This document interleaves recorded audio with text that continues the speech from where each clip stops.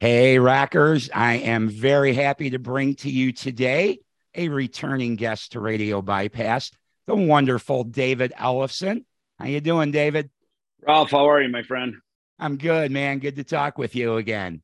And Likewise, I am likewise. loving what we're here to talk about mainly is this. Let me see here. There we go. This There fine you go. piece of work. Yeah. Ellefson, Soto, Jeff Scott Soto, and yourself, along with Paulo and Andy in hmm playing on this record as well. It's been out for what, just a couple of weeks now, right? I Yeah, think like in the just US, less than a month, actually. Yeah, yeah. and the Just came out European early. release is still coming. Yeah, and look, obviously that is for digital product in the stores, and I guess some of the online outlets and stuff. But yet, as far as I know, a lot of people overseas have been buying it already. So, and as we Good. did some shows, like Jeff Scott Soto said, we did these three shows over in Italy back in September, just because our schedule allowed for it there. And like Jeff says, he goes, "Hey, if you listen to it, now just please go buy a copy later. And a lot of work went into it. A lot of people are supporting it. So it's like, and I do it. I mean, when one of my records comes out, I immediately go to iTunes and I buy a copy. And when Right. my friends' records come out, I immediately go buy a copy. I bought The Cult, I bought Queensryche, I buy records from my friends. When their records come out, I support the cause. Right. Yeah, I do the same. I do the digital iTunes also. I'm a user, and then I still like to get the physical whenever it's Yeah. possible too. So Well, I and end up it's funny. buying I two get I get copies. the vinyl right when I've had this just sitting here because it's kind of like my fan bundle that Rat Pack sent me. I have one too. So Did I you get have David that sitting. Ellefson's autograph on that? I got my autograph on one of them. I did. There is something in there like a record flat or something, and I fortunately signed my name pretty good on that one. So I have one sitting up here on my shelf as well. I don't tell Rat Pack, but I kept one just in case I didn't get one. I was like, I got to keep one of these. So Yeah, you deserve it. You deserve it. yeah, Yeah, Brad Pack really did a nice job. The packaging, I didn't see the vinyl. I don't have that yet, but the packaging yeah. is very nice. It's incredible. In fact, this one here was he did the really nice, the whole package of all the stuff. And then I think this one is the splatter vinyl, right? Nice. Which is super fucking baller, man. Super That, cool. So, that is super cool. yeah. So they did a great job, and that was, it's funny, Joe from Rat Pack and I have been buddies for quite a few years. And, and it was actually Eddie Martin Jelly, our guitar player, who, we had the record done, wrapping it up, and he goes, dude, hit Rat Pack, man, hit Joe at Rat Pack. He had just worked on something maybe with Michelangelo or something. I was like, God, that's a good idea. He'd probably be the perfect fit for putting this record out, and he did. He did all the old school stuff with like a pick and a patch and the vinyl Right. and the cassette, and it's as you would expect a metal record to be. Right. Right. Take us back to our youth when this is what the kind of stuff you looked for. Right. So Yeah. that's Yeah. pretty Well, cool. I'd heard a trend just this last week that, this vinyl uptick, right? That this is, the vinyl thing is in full swing now, as we know. But a Right. lot of people will buy vinyl and not even open it.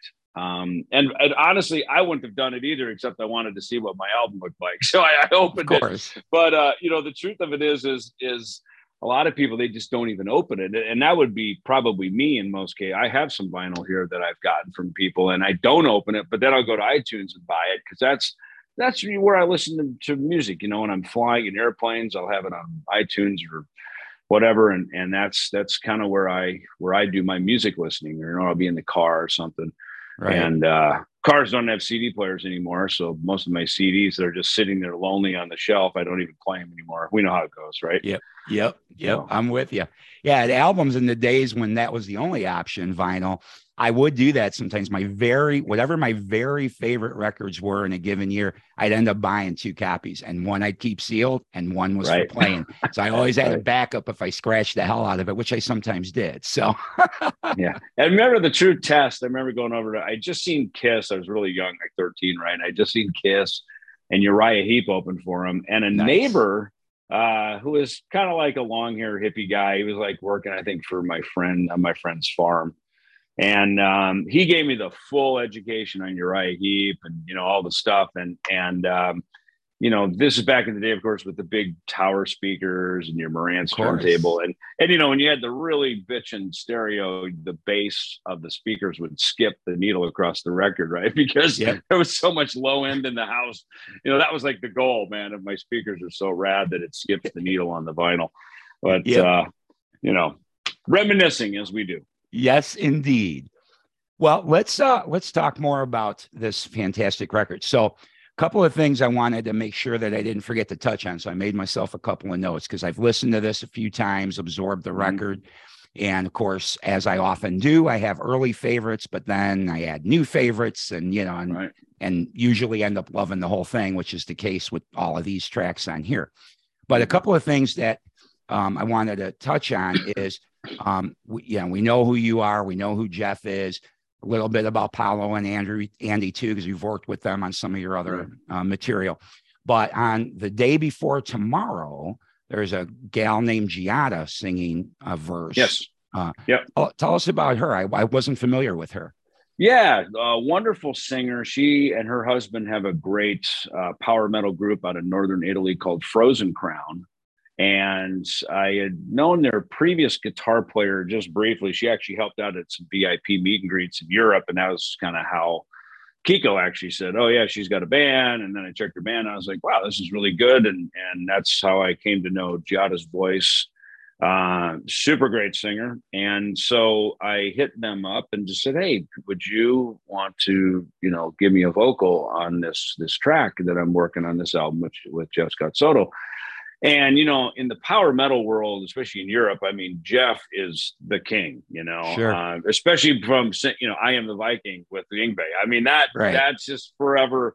That's like his inner Sandman, you know what I mean? It's like forever he's the god, So she's like, oh my God, that would be great. I'd love to work with you guys. So it was great. And so she had a nice tone to her voice that I think worked really well with it. And, that's a song that's, orchestration wise, it really got pretty elaborate, between the strings and some, some piano work and, some violin stuff. And it got pretty complex in a cool way, that it was elaborate because there's a lot of space in it, and it started, I guess, probably with me playing the intro, the bass arpeggio thing on the intro. And then it just kind of turned into these nice chord changes, which opened up really nice for Jeff to lay the vocal out on top of it. So it was nice. I'm glad to be able to do a duet on it. The lyric called for it because it's a male female kind of call and answer thing. Right.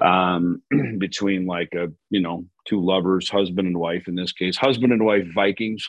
In this case, he's died, gone off to Valhalla. She's left behind, longing for the day to meet again, if not for the day before tomorrow, So right. That's the story of it. So I thought, she did a great job, and it was nice to have the collaboration. Yeah, it really worked well with that song. I thought that's why I had to know a little bit more about her, because I thought that was a really cool part of that song. Check their band out, Frozen Crown. They're great. They're really cool. The musicianship's great.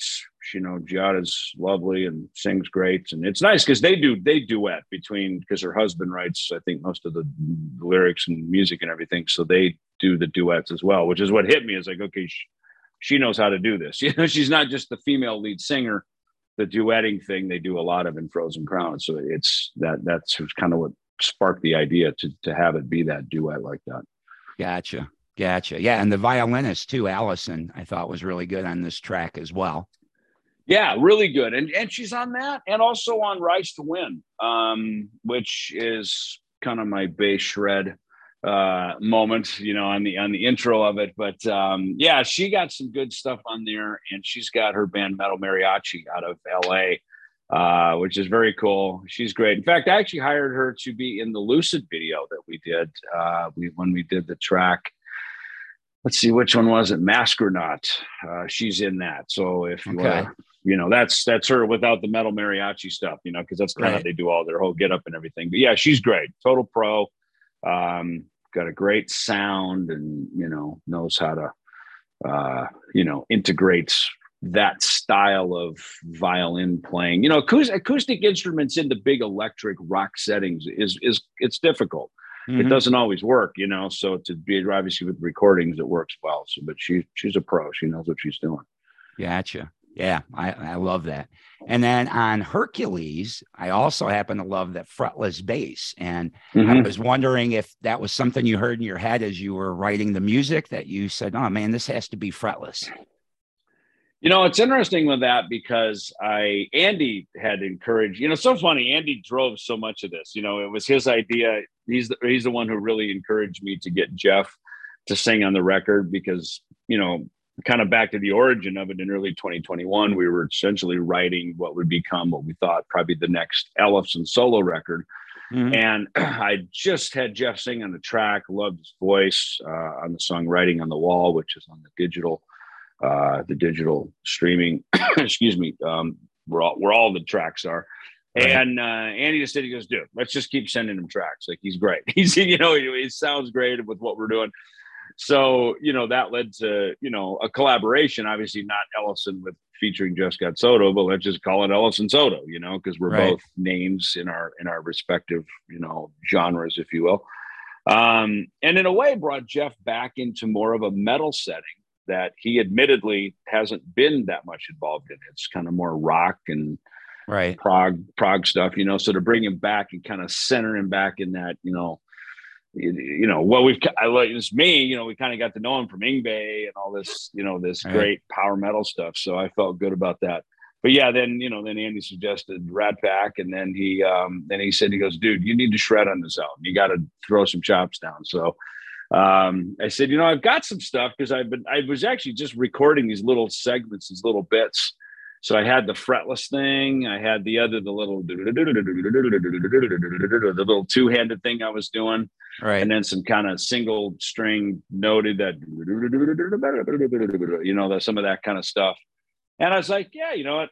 Fuck it. Get off the leash, man. Like throw down, you know, like play some lead bass. So yeah, it was fun to do it.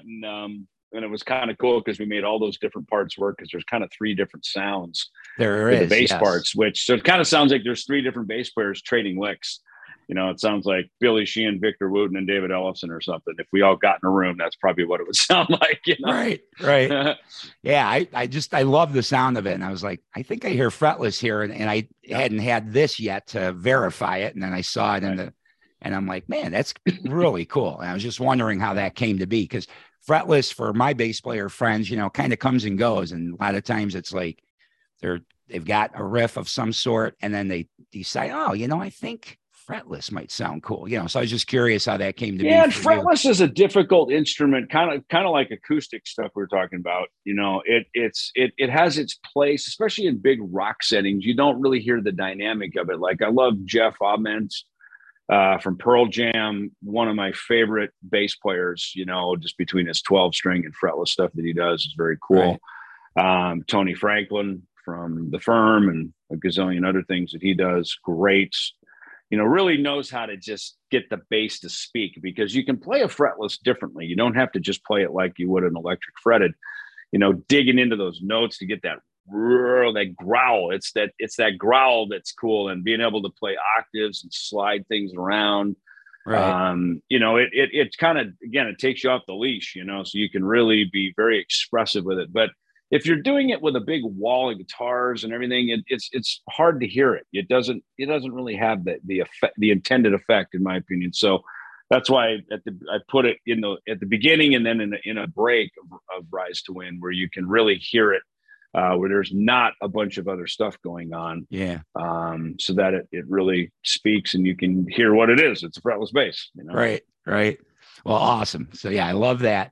And then something a little maybe different than people might think of from you is Out of the Blue. What a sweet Mm-hmm. little piano ballad that is. Yeah. And I was curious about that. Did you write that on the piano or? I did. I wrote it on the piano. I just sat down and was kind of in a piano mode. I was writing a few things, and it was just fun to sit at a different instrument and just place my hands anywhere on the keyboard and see what first chord I hit, and then the second chord, and like, that's something. And then I was like, oh, okay, that's kind of cool. And then from there, I kind of started singing melodies, and then I started filling in some lyrics. You know, it's funny. I I'll admit this. I actually took the lyric concept from that song Pina Colada.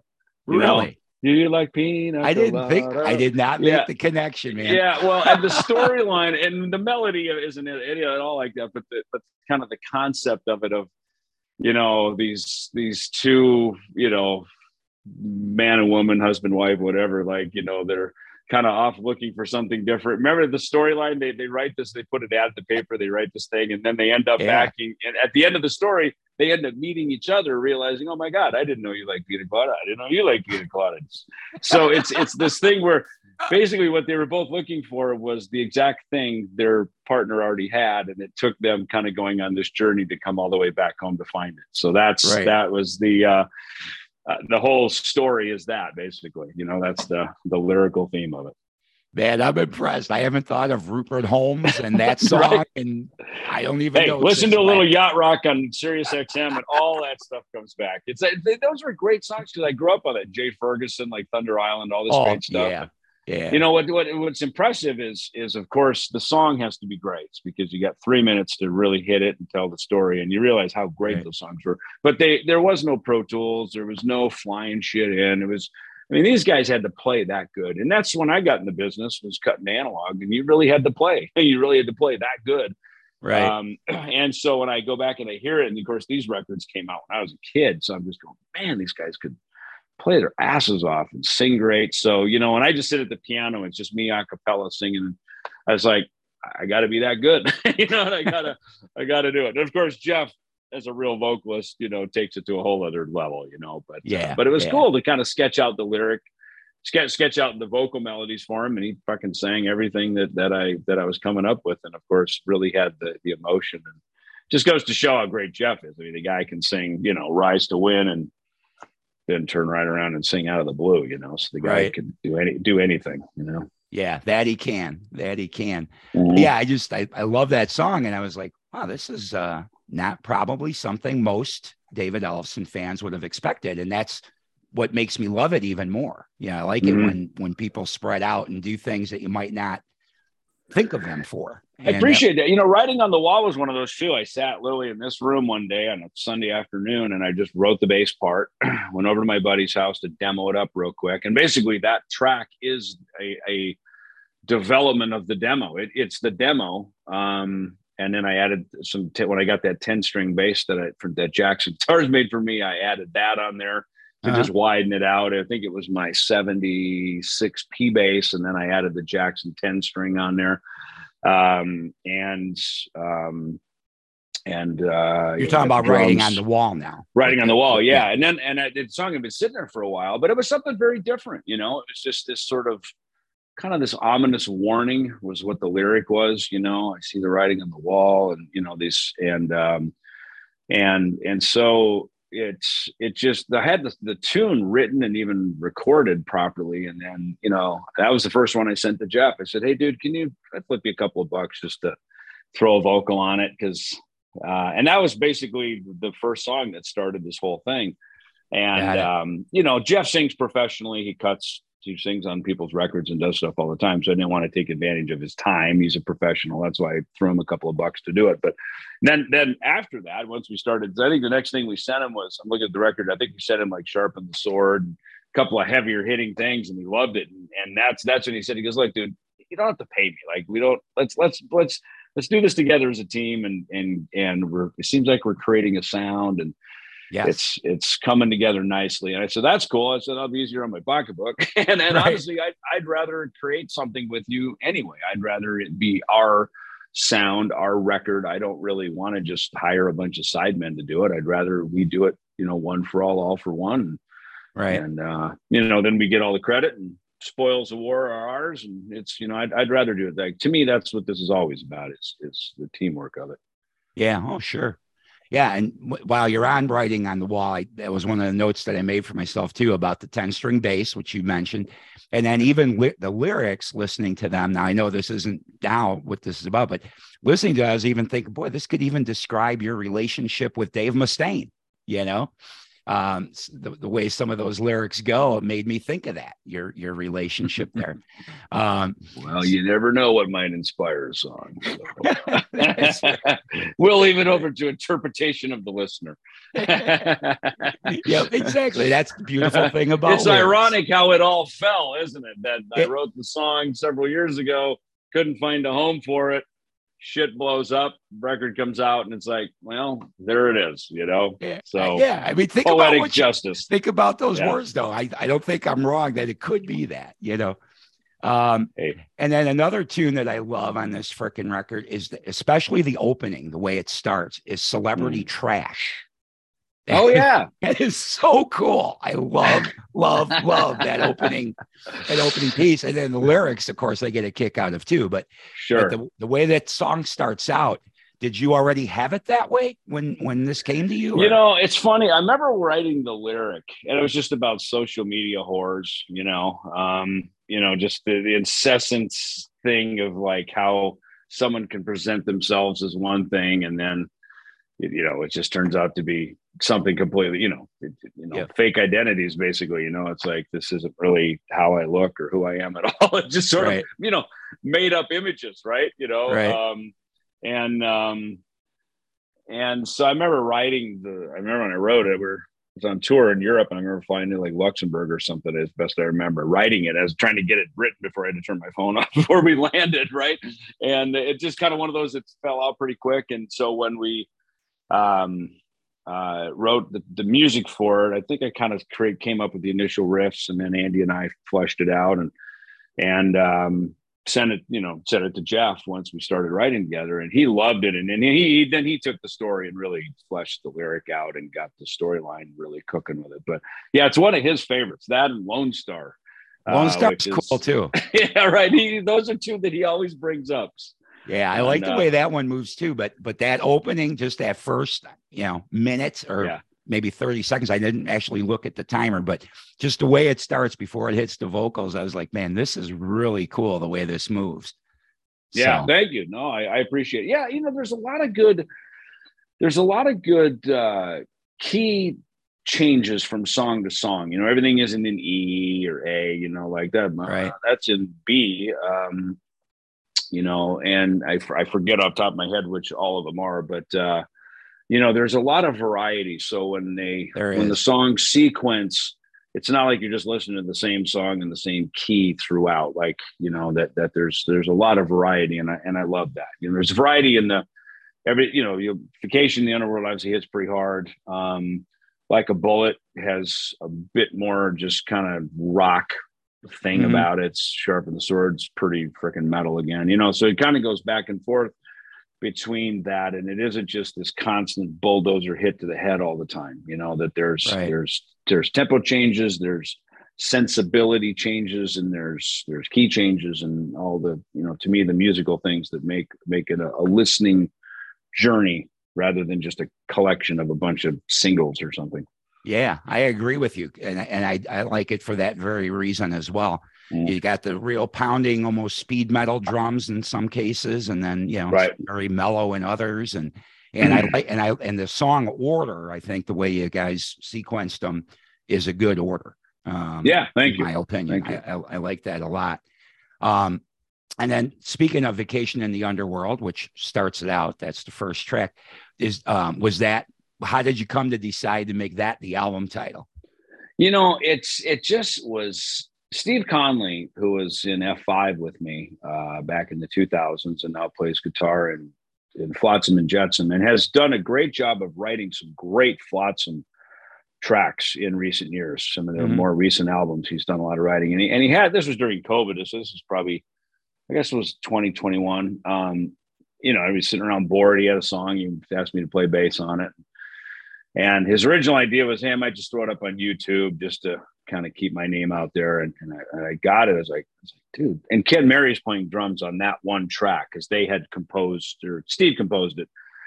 Ken played drums on it. And I said, man, this is too good to just throw away as a COVID YouTube track, man. Right. And I told him, I said, I'm working with Jeff Scott Soto on some stuff. I said, can I have him put a vocal down. He goes, sure. We love Jeff. Why not?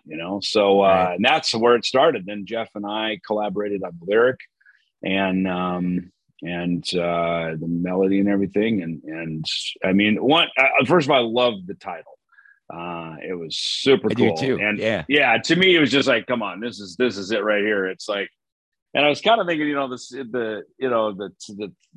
album artwork, is it like going to Las Vegas? Are you down in the underworld with fucking hell and Satan and, fucking chicks and booze and money? Kind of what is that? So we toyed around with it for a little bit. We kind of let the lyric tell the story more so than having to be so graphic about it. Because I love the artwork, the graphic of I think speaks more to the album, not just one song, So, yeah,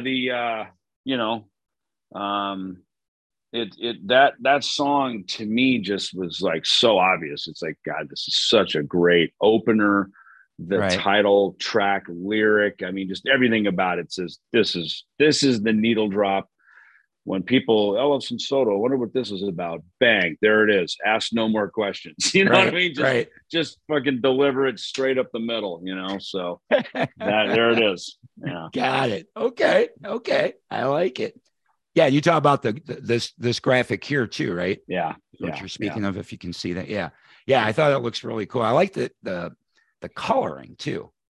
Whatever. I agree. It's not it's funny. It I'm kind of almost color coded. Not, I didn't mean to be, but you are. Yes. Ron John shirt. It's kind of the irony, but I do like it. It has something, not sort of your typical just red and black and kind of typical metal stuff, because it's not just a metal record. If I had to determine it, it'd probably be kind of power metal in nature, but it has a lot of other stuff to it. So we didn't want it to just look only like a full on, Hessian metalhead kind of record. Right. Which it's definitely not that. Yeah. And it's got kind of a European sound to it too. For sure. The European hard rock metal bands sound like. It's got that kind of, there's some about it. I don't know I can't put my finger on it, but no, I agree. A little bit of a European sound to it.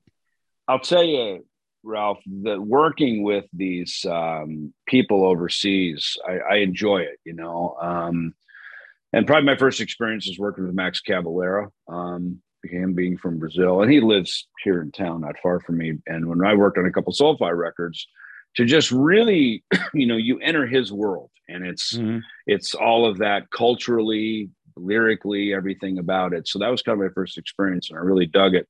And then to work with with Andy, being Italian. I mean, look, when we go over there and work, Andy will pick me, or in this case, me and Jeff, up at the hotel at like noon, right? And usually in America, it's like, okay, we pick up, we get noon, we work hard, we work 8 or 10 hours a day, we grind through it. Right. Our typical work ethic in America, right? Over there, they're like, let's go get something to eat. All right. So we go get pizza, pasta, whatever, and then now it's like 2:00. They're like, all right, we should probably get going. Yeah, first let's get a coffee, and now it's 3:00. You're going, all right, kind of, and it's like, should we get to the studio? Yes, but first we go past this pastry shop, we get some pastries, right? So next thing you know, it's 4:30, 5:00. We haven't played a note, we finally get in the studio, and we're all fat, dumb, and happy from eating all this killer Italian food, Right. And it's funny how the music flows. Everybody's in a great mood because everybody's relaxed. Nobody's uptight. Right. And it's just, it's the old thing about, they work to live. They don't live to work, right. Which, was how we're definitely the opposite. We're trained like that here in America with capitalism, right. And be all you can be. And over there, like, relax, have a coffee, take it easy, and right. It's funny how easy and how fun it is. And it kind of gets you back to the spirit of, oh yeah, that's right. Playing music, being in a band, not having to answer to the rules of society, the rules of, we're not adulting here, we're just right. dudes in a band just throwing down. And it, there's just a lot of fun to it, so I credit the Italians for, just getting us to chill out and how productive we are. It's funny how much we get done, when we're, right. when we're just kind of relaxing and enjoying the process. So you were able to record together then? We're in all in Well, separate unfortunately, rooms. the recording we had to do because it was COVID era, so we had no choice. Okay, that's But what I thought. fortunately, yeah, all of us have home studio stuff. I've got another studio here in town. I like to go to record bass because honestly, I like to plug into real mic preamps and really, you know, plug into an SSL and hear it through the big speakers. You know, I Right. mean, bass. Well, you can use headphones or whatever. You know, I'm sorry, bass just does not sound the same on computer speakers. You know, you need to fucking for put it sure. up top. Let's put it upstairs. Let's get this place rumbling. Right. And you know, so to me, I always record at my friend John Acolino's place. He's got an SSL room and now a Focusrite room, and I mean, you can hear everything in there, and that's what I want. That's how I've gotten used to cutting records over the years. And Andy's got an incredible home studio set up there, and we often use his friend Alessio up in London. He's got a great studio up in Wembley, so me and Andy write up there a lot. So, yeah, just this year, though, since things have opened up, Andy and I have been doing more writing for more stuff. And then when we did our little tour back in September with on this record, you know, that's when the pasta and pastry brigade broke out. Nice. But, Nice. but yeah, it's a lot of fun, man. It's really cool, you know. So it's nice to be relaxed making music, especially when you're making heavy music and rocking and, you know, and all that it is. It's fun to just have that tempo, you know? Yeah. Oh yeah. The mindset, the vibe is so important. I think, you know, it definitely shapes the music. Yeah. It's everything. Yeah. All right. So before we stop talking about this fine record, anything else that you would like to say about that's going to probably reflect. So anything else you would like to say about this fine album? You know, we pretty much covered it. I've been it's been killing me sitting on it because I feel really strongly about it, and I'm a fan of it myself. When I put it on, I love listening to it, which is nice. Yeah. And it was fun to play live when we got a chance to play a few songs, and hopefully here in the new year we'll have some more opportunities to go out and do some more shows and performances. Any chance of doing anything together here in the US? Well, certainly not until next year, because now Jeff is off in Trans-Siberian Orchestra World, and and knowing that, that's why I asked if we could try to just get together in September when Jeff happened to be over on that side of the world, and that's why we did those dates in Italy during that time. Gotcha. So, but probably in the new year here, we'll hopefully have some opportunities to fire this off. Gotcha. Yeah, I'd love to see this live. And speaking of touring, you did some. I think it was in October. You did Kings of Thresh some dates, right? Yes. Yeah. Any more of that coming down the pipe? Oh yeah. You know, that was a thing where, of course, everybody knew our names, me, Jeff Young, Chris Poland. You know, we advertised we were going to play the Killing Is My Business and So Far So Good Slow records. And as it turns out, we ended up playing like half a piece else too. So it's like, that's probably the most freaking muscular set list I've played since probably Rude Awakening, when we filmed that in 2001 and I was 20 years younger, you know? So we were going out there. We turned up the gas, man. I mean, there was no screwing around on that one. And you played those albums in their entirety, right? We did. Yep. Yeah. We did. Yeah. Top to bottom. And it was great. I mean, it's super cool, super fun. Maybe just realize how cool those songs are, how the detail and intricacies, you know, it was a very different era too. The songs were written under much different pretenses. There was a real innovation and sort of, I guess that's the word, innovation. There's a real innovation in those records, you know, the stuff of the 80s back then that we were doing. So, and look, we just picked 4 cities. We said, let's just go out and fire this off, kind of a proof of concept, show everybody what we got. I think the first night when we played in San Diego, the fans right away got it. Went, oh my God, like this, holy shit. Like, like we've been asking for this and wanting this for years. And oh my God, there they really are. Those are really the guys to play those records. And like, this is it, you know? So, and our drummer, Fred, and our singer, Chaz, I mean, they've got it, you know, in their heart as younger guys. So they get it and we're excited to be there with us doing it. So yeah, it really was just a moment in time for that to fire off like that so well. And yeah, now as a result, look, we've got live recordings. We've got, you know, more stuff coming up here in the new year for that. So yeah, that was just the beginning. That was just us, you know, that was just the first firework we blew off. There's definitely going to be more after this. Nice.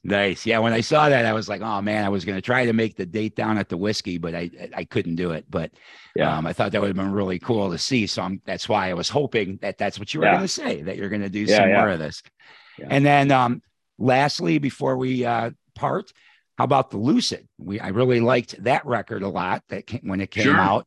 Any more stuff with that going on? We do. I think in a couple of weeks, some new stuff coming out, and it's again some stuff we've had in the can that we had some dates originally back in May. Our guitar player had a health issue, Drew, but he got through that. He's good.